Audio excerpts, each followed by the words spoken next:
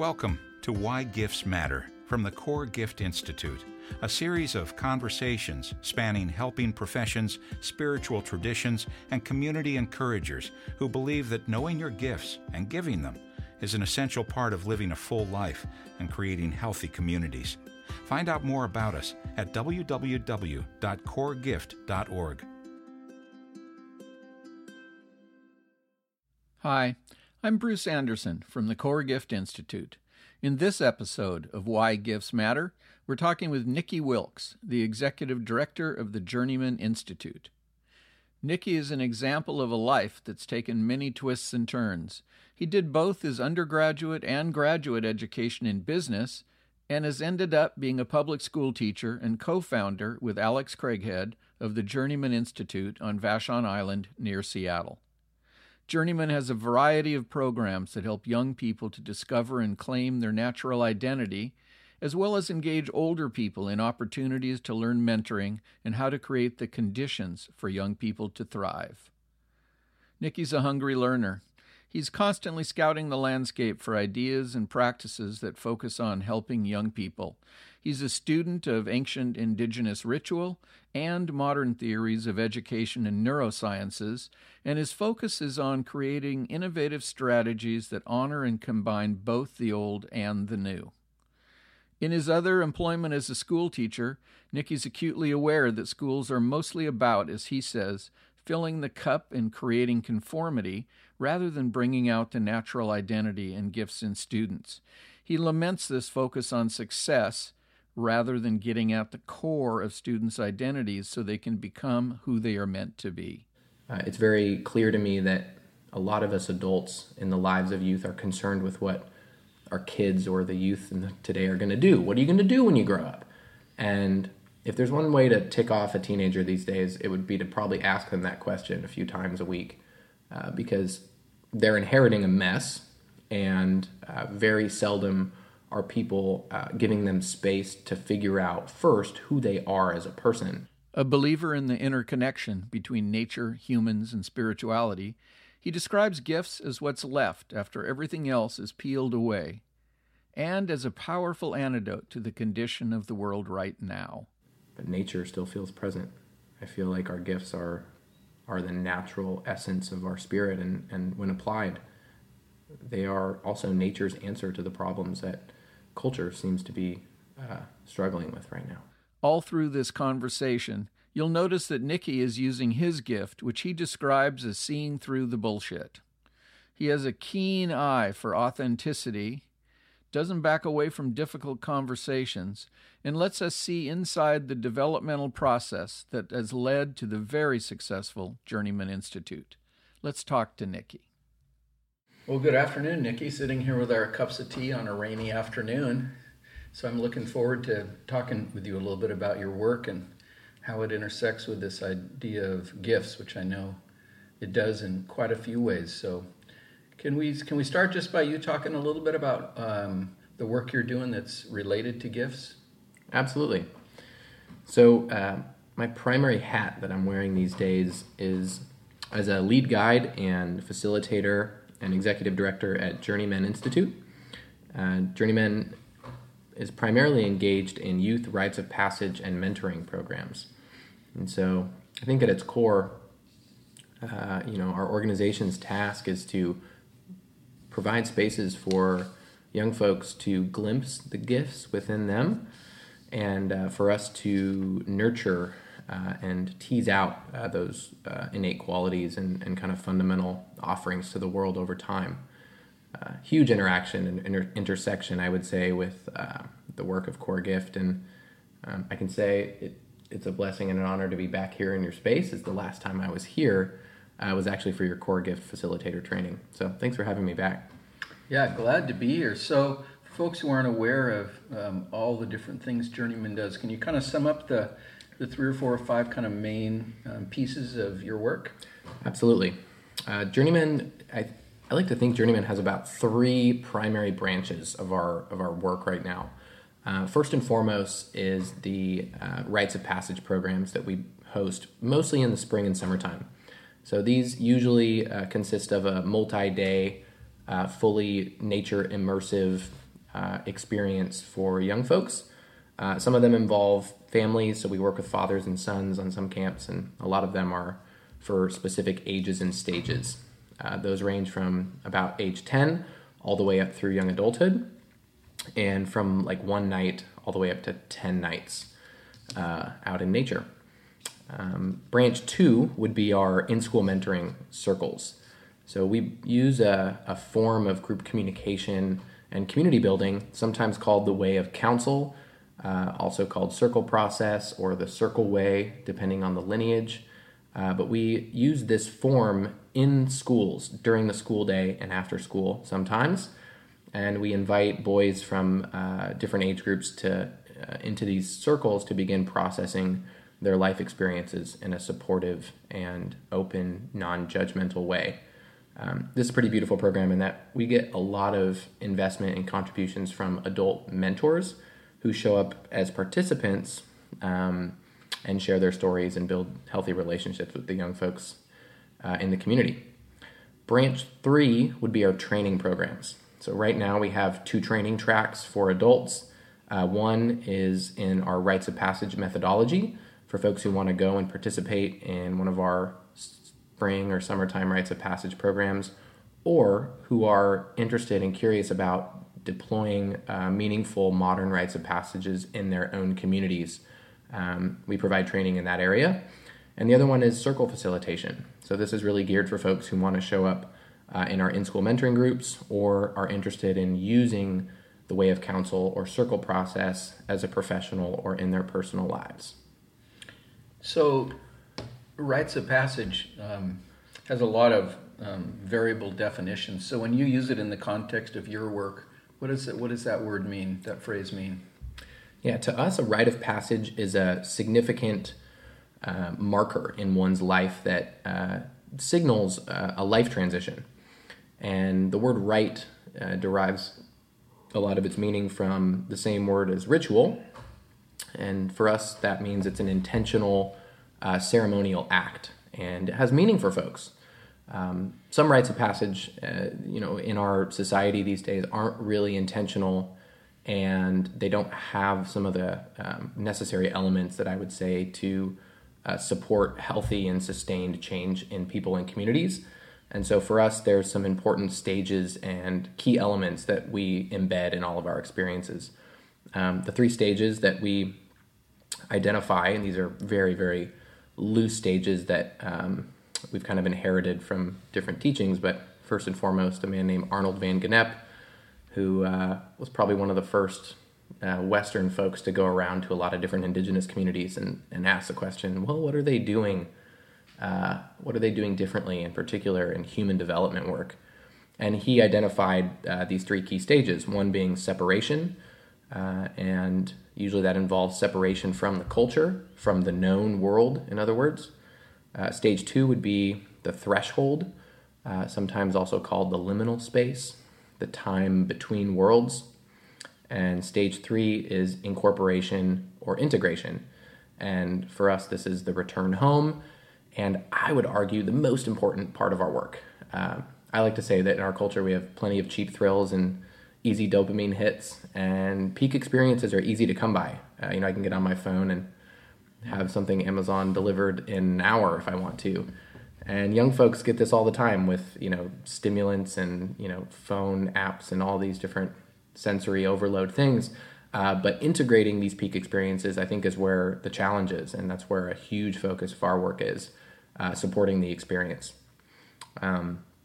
So within those 3 stages, there's also, kind of a sublayer of these 4 elements. And one of our key mentors in this work, a man named Arne Rubinstein, who currently heads the Rites of Passage Institute in Australia, he helped us kind of embed some of these elements in a lot of our programs. One of them is story. So for us, story is kind of the portal into our own lives and also into the deeper myths and mysteries of culture. They weave, us into our own personal narrative and also invite us into community. So story is a huge piece of our Rites of Passage programs. Number 2 is challenge, especially particular in the male Rites of Passage. Not that all of this is gendered, but in our research and in our experience, male-identified folks or more masculine-identified folks often respond very positively to healthy challenge integrated into the rite of passage experience.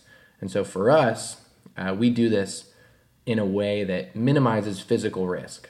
Back in the day, from our own collective history, but also in some other intact cultures, there's a huge physical risk in rites of passage. Maybe killing a lion or jumping off of a cliff with vines tied to your ankles. And for us, not a lot of moms or dads would be supportive of us sending their children out to kill a whale in a canoe or try to slay a lion with a club. So we facilitate, non-physical dangerous risk, and a lot of this is social emotional. Talking about our feelings and crying in front of other boys and men, and some of these things that they have a challenge element built in, but they're not putting us in a lot of physical danger. Mm-hmm. Another really important piece for us is honoring, and this is really where I see the intersection with the gift. So for us, honoring is the process by which we recognize and celebrate the gift and the folks in our communities. This, probably above all else, is one of the most beautiful parts of our experience, because most of the young folks who come through our programs have never really been acknowledged for their gifts. They get complimented and they get celebrated for superficial things that they can't control, like the way they look or the way their body is or how athletic they are or how smart they are. But rarely do they have people who can and do see underneath those things into the fundamental qualities that you and I would call a gift. So where did gifts go in school systems?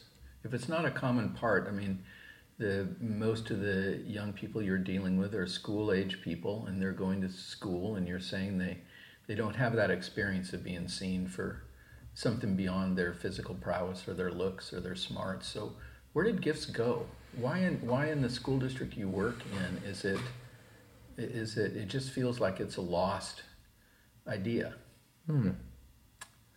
Yeah, that's an important question for us to sit with as the adults in the village. And one of the other hats I wear is a teacher. I go to high school almost every day, and I'm sitting in classrooms with high school students, and I don't know that I can give a historically accurate answer, but I can speak from my experience as a teacher now and having been a student not that long ago that what it feels like in a traditional public school in the U.S. today is that we are still seeing the effects of designing an education system around industrial production. I don't think that there was a lot of room or need for gifts in the 18th and 19th centuries when we were really focused on efficiencies of scale and production and winning these wars of resources and looking at human beings like cogs in the machine. There wasn't a lot of space for gifts. We didn't need entrepreneurship. We didn't need these individual creative generative aspects of humanity in the same way that I think our current problems of today are really beckoning for. So in a sense, I think a lot of it comes down to the design of the system and what it was really designed for and not designed for. But I have to laugh when I think about, again, the root of the word, education, taking a page, I think, out of Michael Mead's book when I heard him remind us all that the root of that word is to bring out that which is within. I think it's a Latin, maybe it's Greek, but educare. Mm-hmm. And we're not really doing that in the public school system anymore. We're trying to fill the cup and create conformity in most of the subject areas as opposed to drawing out that unique aspect of the individual. So in trying to rewrite the ship a little bit and reclaim some focus on honoring and gifts, how does your organization go about doing that? Yeah, first and foremost, we don't implement rules. It's very important in working with boys in particular, and a lot of the guys we get are high flyers in the discipline system, both in school, sometimes run-ins with the law. So the first thing we do is we don't talk about rules. We don't have rules in our programs. We have agreements.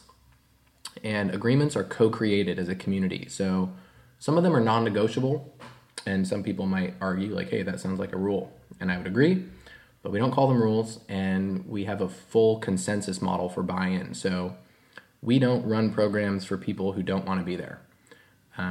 Sometimes there's a reluctance where a parent or someone else really wants a young person to be involved, but we have to be able to have a conversation with that young person, and they have to, by their own agency, choose to be a part of this.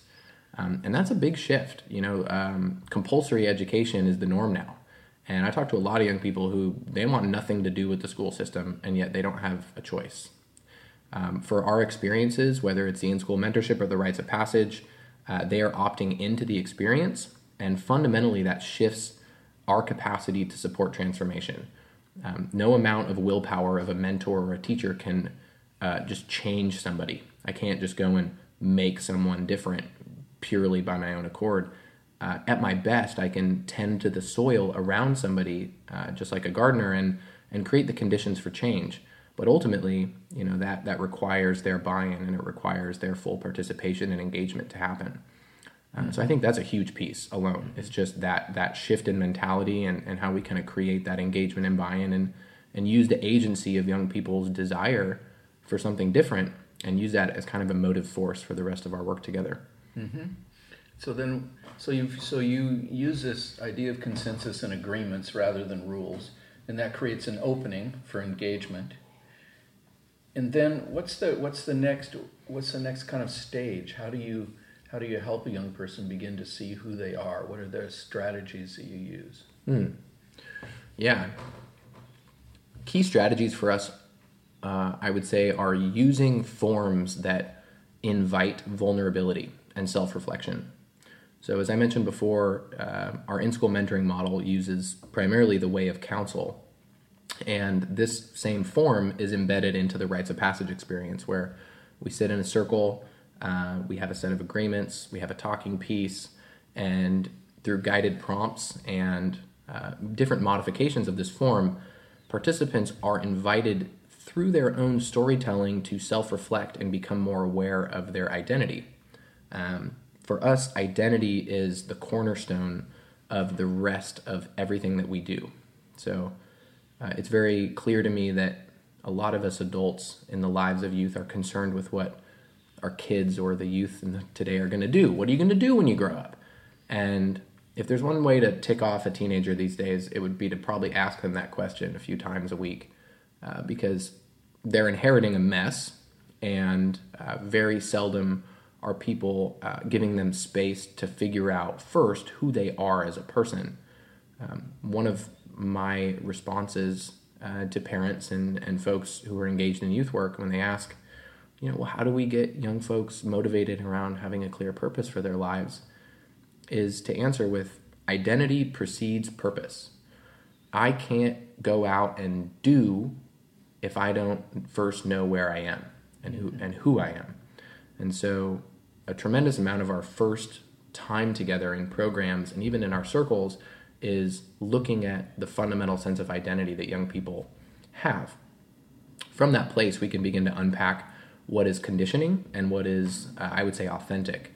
And that carries us through a tremendous part of our work, because as we know, culture conditions us and it forms so much of our identity.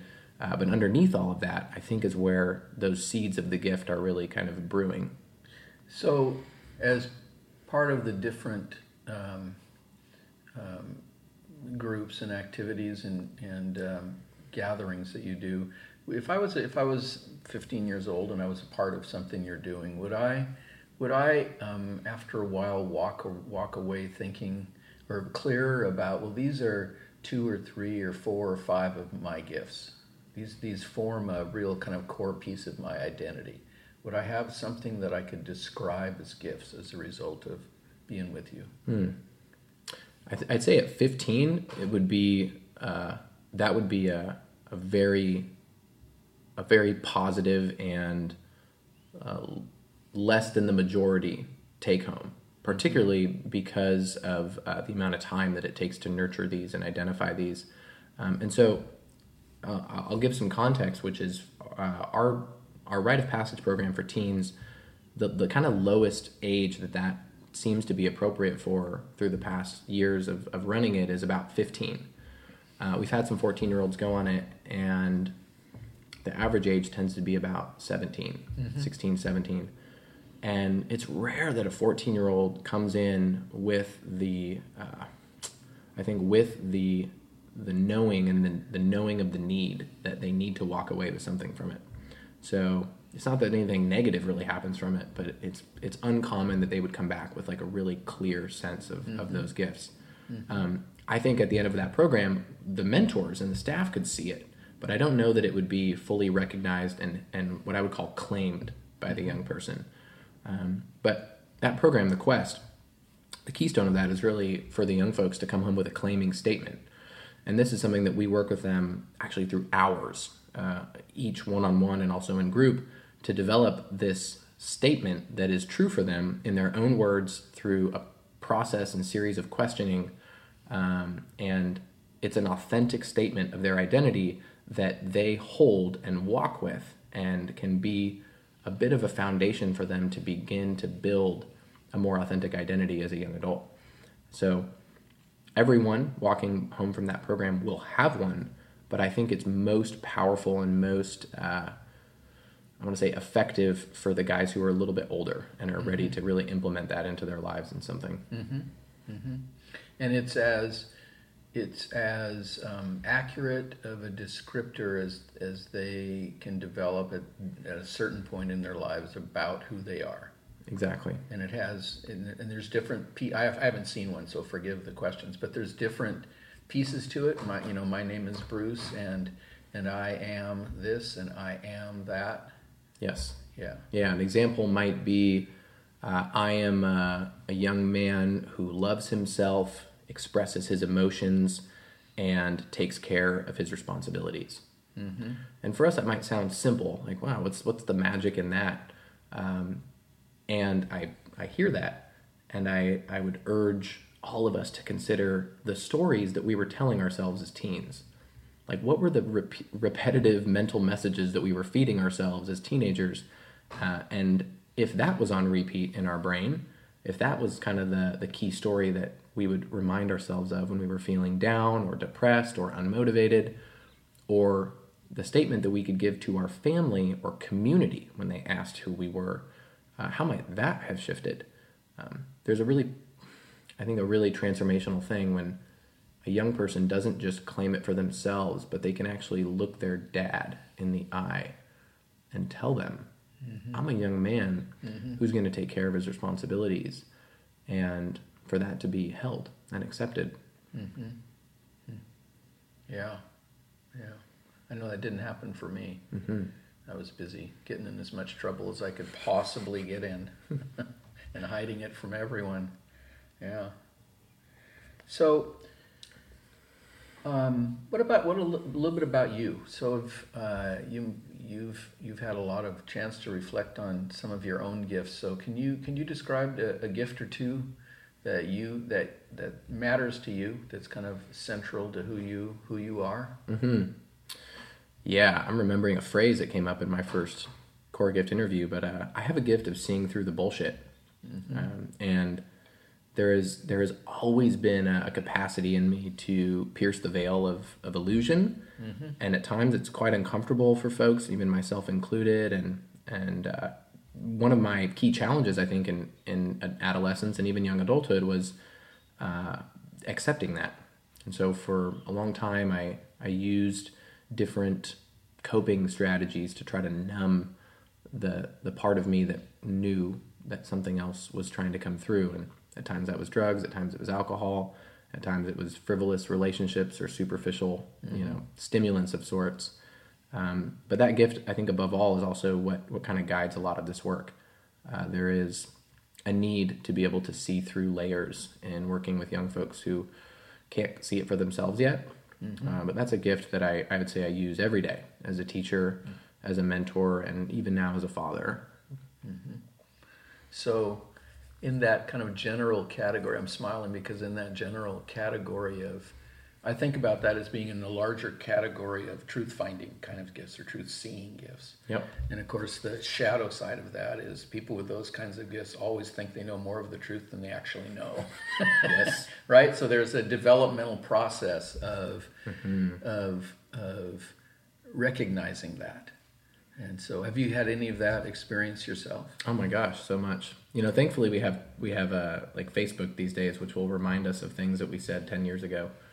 And sometimes I get those reminders through like something like Facebook or just a friend who's like, wow, you've really changed. And I get that reflection. And I remember this very distinct phase of my late adolescence and early adulthood where I was so vehemently stubborn about my beliefs and a lot of the way that I saw the world. Not what I saw, but the way that I saw it, that made me too rigid to really see and empathize. So for me, the shadow side of that was having to practice and really commit to empathy and a compassionate, soft side. Mm-hmm. And thankfully, I think, different life circumstances like becoming a father and committing to be in a relationship with someone who's super empathetic and deeply compassionate, fundamentally doesn't really have to try. That's just her design. Those things have really helped me soften that side and I think strengthen the gift, really strengthen that ability to more objectively see the truth instead of just my way of seeing it. Mm-hmm. So in your organization, tell me something related to this identity thing, related to these personal statements and helping young people know who they are.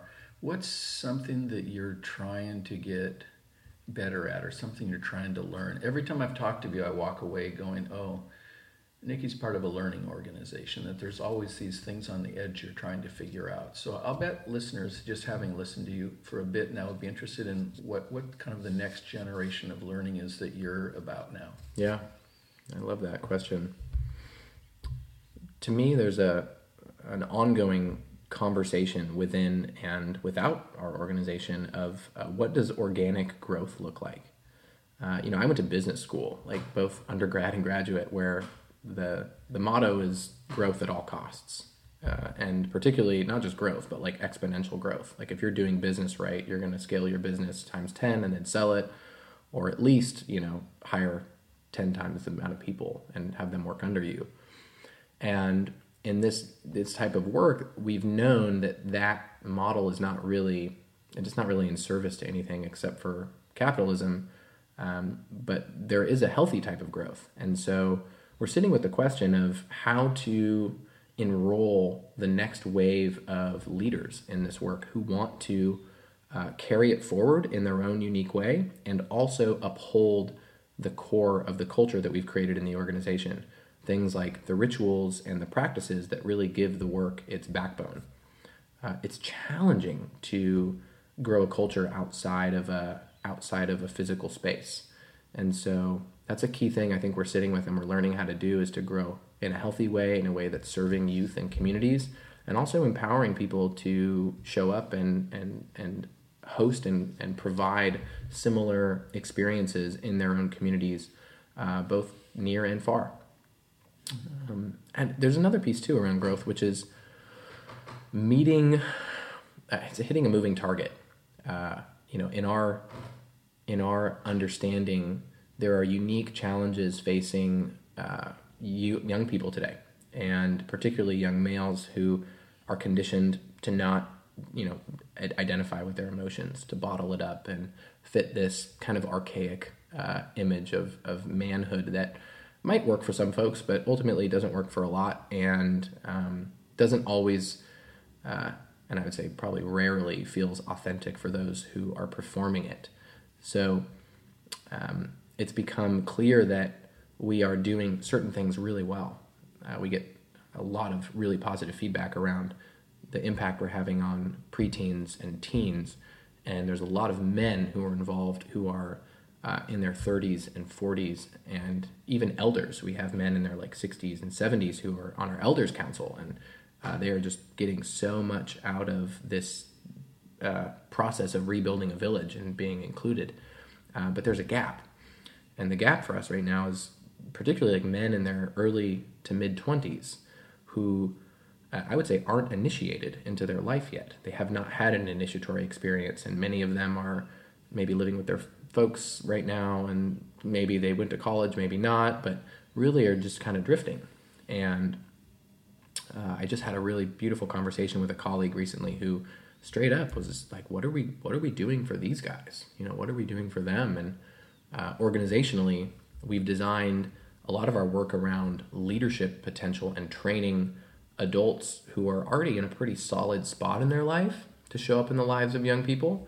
But I don't think we currently have a lot of resources dedicated to providing holing experiences to support really men in their extended adolescence or early adulthood to just get their feet on the ground in a healthy social emotional type of way, so they can eventually move into a more initiated version of their life where they're living with purpose. Mm-hmm. It's like that old therapist, saying you can't take somebody further than you've been yourself. My experience is showing up at a lot of events with men in their 30 to 50, and then a ragtag assortment of younger people, is that many of the older people showing up are really showing up, if the truth be known, to try and figure out who they are. They're not really in a position to be able to help anybody else yet. And so I worry some about that dynamic that happens when you get older guys showing up, and because I think you can cause a lot of harm if you haven't figured it out yourself. Yep. You don't really have any business talking to a 16-year-old about it. And I think, to me, that goes back to that issue of the idea of initiation and threshold is lost in an industrial culture. Yep. I didn't have any of those experiences when I was in school. Yep. And so I've seen that dynamic, and so I'm wondering how you protect against that, or how you work with that idea. What happens when somebody shows up who's not developmentally? You get this sense, oh, he's not ready yet. Mm-hmm. How do you handle that? Yeah, that's a really good question. I think sometimes we even need to look in the mirror and be like, oh, I'm not ready today. And part of that accountability is that we have a distributed leadership model where we always have like several, at least two, but usually several guides on staff who are tracking these types of things. So it's never just one person who's kind of responsible for a bunch of trainees or a bunch of youth. We really try to prime the container by having several of us present, because let's face it, even those of us who typically are ready and who are super well trained and have been through initiatory experiences, we have our off moments. But a lot of these come down to key agreements. So in our mentor training, for instance, we stress the importance of not giving advice. There is no part of our model that is about advice giving. It's not what we do. It does come up, and a lot of older men in particular unconsciously just go into that mode. Someone tells them the problem, and they're like, oh, let me fix your problem. Here's what you should do, kid. And oh my gosh, there is no quicker way to get a group of teens to check out than go into lecture mode, especially as an older male. The dad archetype comes up, and I think sadly there's such a fracture in the relationship between fathers and their children, not just boys, but young women as well, because so often dads go unconsciously into their fix-it mode and start giving advice. And one of the flip side of that, the positive, is the beauty that emerges when our mentors and our trainees begin to realize that the medicine is not in their advice. It's actually in their vulnerability and their story. And to me, it's a reminder of the human element of this work. When a young person can see someone who's older than them vulnerably admitting that they're still in their journey and they don't have it all figured out, but they had this experience and it impacted them, the youth can kind of extract the meaning from that. If there is something for them in that, they will then take it. But it's so different than when it's kind of patriarchally kind of handed down or forced down upon them as this is what you got to do, this is the wisdom, this is the advice. So it's definitely present in our training model, I think, to avoid it. And we do have some signals that we'll use sometimes in counsel if we feel people, kind of venturing into that advice-giving space. And we've also had to have some difficult conversations with folks who've, kind of placed themselves in a leadership role or volunteered for something, and we've noticed, okay, I don't know that they're quite ready for this yet.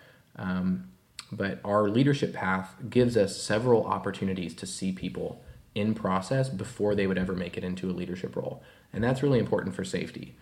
We wouldn't ever feel good about, putting someone in, the tender position of a psycho-spiritual container with young folks, particularly without them having been a participant first. So for us, adults that want to be involved, great, come. You are a volunteer participant first. After you glimpse the process and after our staff get to see how it goes, the process of invitations toward leadership come after that. God, it's such complicated work you're doing. When you really get into it, it's just got so many layers, Nikki. Yeah. So, just 2 questions left. One is, could you comment a little bit about, to you, the best thing to you about knowing some of your gifts, and then the flip side of that, what's the worst thing about knowing some of your gifts? Whew. The best thing about knowing some of my gifts, I would say, is that every day I wake up, I feel like I'm inching my way toward living in my genius zone. And I've actually kind of always identified myself with being a bit of a slacker. I don't like working that hard, even though I tend to. And for me, when I'm living in my gift or my genius zone, I don't have to work as hard. And so, over time, I look back at my life over the past few years, and I like to actually put a numerical score on the percentage of my pay or what earns me a living as coming from my genius zone. The amount of things that I do for money or to sustain my life and my family that ultimately feel like they're coming straight from my gifts. And over time, that's increasing, and my joy and my ease in life is increasing with that. Mm-hmm. Right now, I'll give myself like an 82%, and that's something that I feel really good about, and that the trend is still going up. Yeah. And there's still parts of my life that I kind of just got to do them, and they don't feel they don't really feel like my gift or things that I even enjoy. But it's important for me to note, like, it's not. For those who are like, I wonder what that 18% is that you don't enjoy, it's not like chopping the firewood or bringing the water. I love that stuff. There's an element of the, what some might call the mundane that is me living in my gift. And so many of those parts of my work as a human being bring me great joy and fulfillment. But mostly it's interfacing with the industrial culture. Mm-hmm. That's really what I feel like that drains me, and it's a necessary step in culture change, is to have a foot in that world. Mm-hmm. And on the flip side, the worst part about knowing my gifts is I don't have the exact words from the quote, but there's I'll paraphrase, and in short, once you open your eyes to the truth, you can't go back to sleep. And there is a part of me that sometimes feels the weight of the world on my shoulders, and like I really can't drop anything. And this shows up sometimes when, just to give an example, I have a young person who I'm working with, and I know what they need, I know what they don't have, and because I think because I've come to know my gifts, and because I've come to orient my life around them, I can't walk away from that anymore. So there's a sense of duty that can sometimes feel like dread, and sometimes feel like more than I can hold alone, that feels debilitating at times, and even feels crippling. And it's in those moments when I remember, or I have to remember, to resource myself, bring that to perhaps our council of elders, bring it to my partner, bring it to my colleague and co-pilot, Alex, or just some of my own therapy, my own resources to really process. But I really feel that stems also from the gift, is just the awareness that I can't stop, that's really what I'm here to do. And to be initiated into something is certainly a blessing in its own right, and it also carries a tremendous sense of responsibility that can't really turn off. Mm-hmm. Yeah. So I want to do one thing just to close. So sit for just a moment quietly and take a few deep breaths. And what I want you to focus on is the word more than any that comes out when you think of the word gift. What's the word or phrase that comes out of you? Nature. And because?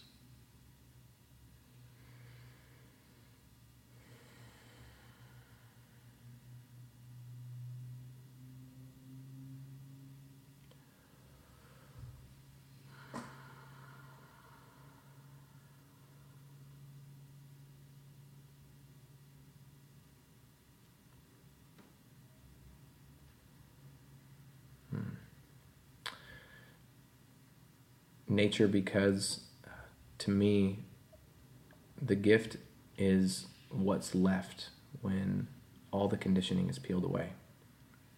And the words authentic and the words innate and fundamental and even radical come up as I've had to relearn what that word radical means, both extreme but also like root and basic. It sort of has this dual meaning, and to me, a gift is radical because it's so fundamental and so basic. And yet, in our world, when we see and experience people living in their gift, it appears to be extreme. It appears to be so outside the norm that we often struggle to give context or reference and celebrate it for what it often is. But nature still feels present. I feel like our gifts are the natural essence of our spirit, and when applied, they are also nature's answer to the problems that culture seems to be struggling with right now. Wow, what a great way to end. Thank you. It's a blessing to have you part of our community. Thank you, Bruce. Blessing. Thanks, Nikki. Thank you for listening. To hear more podcasts, explore our gift library, or learn about our training opportunities, visit us at www.coregift.org.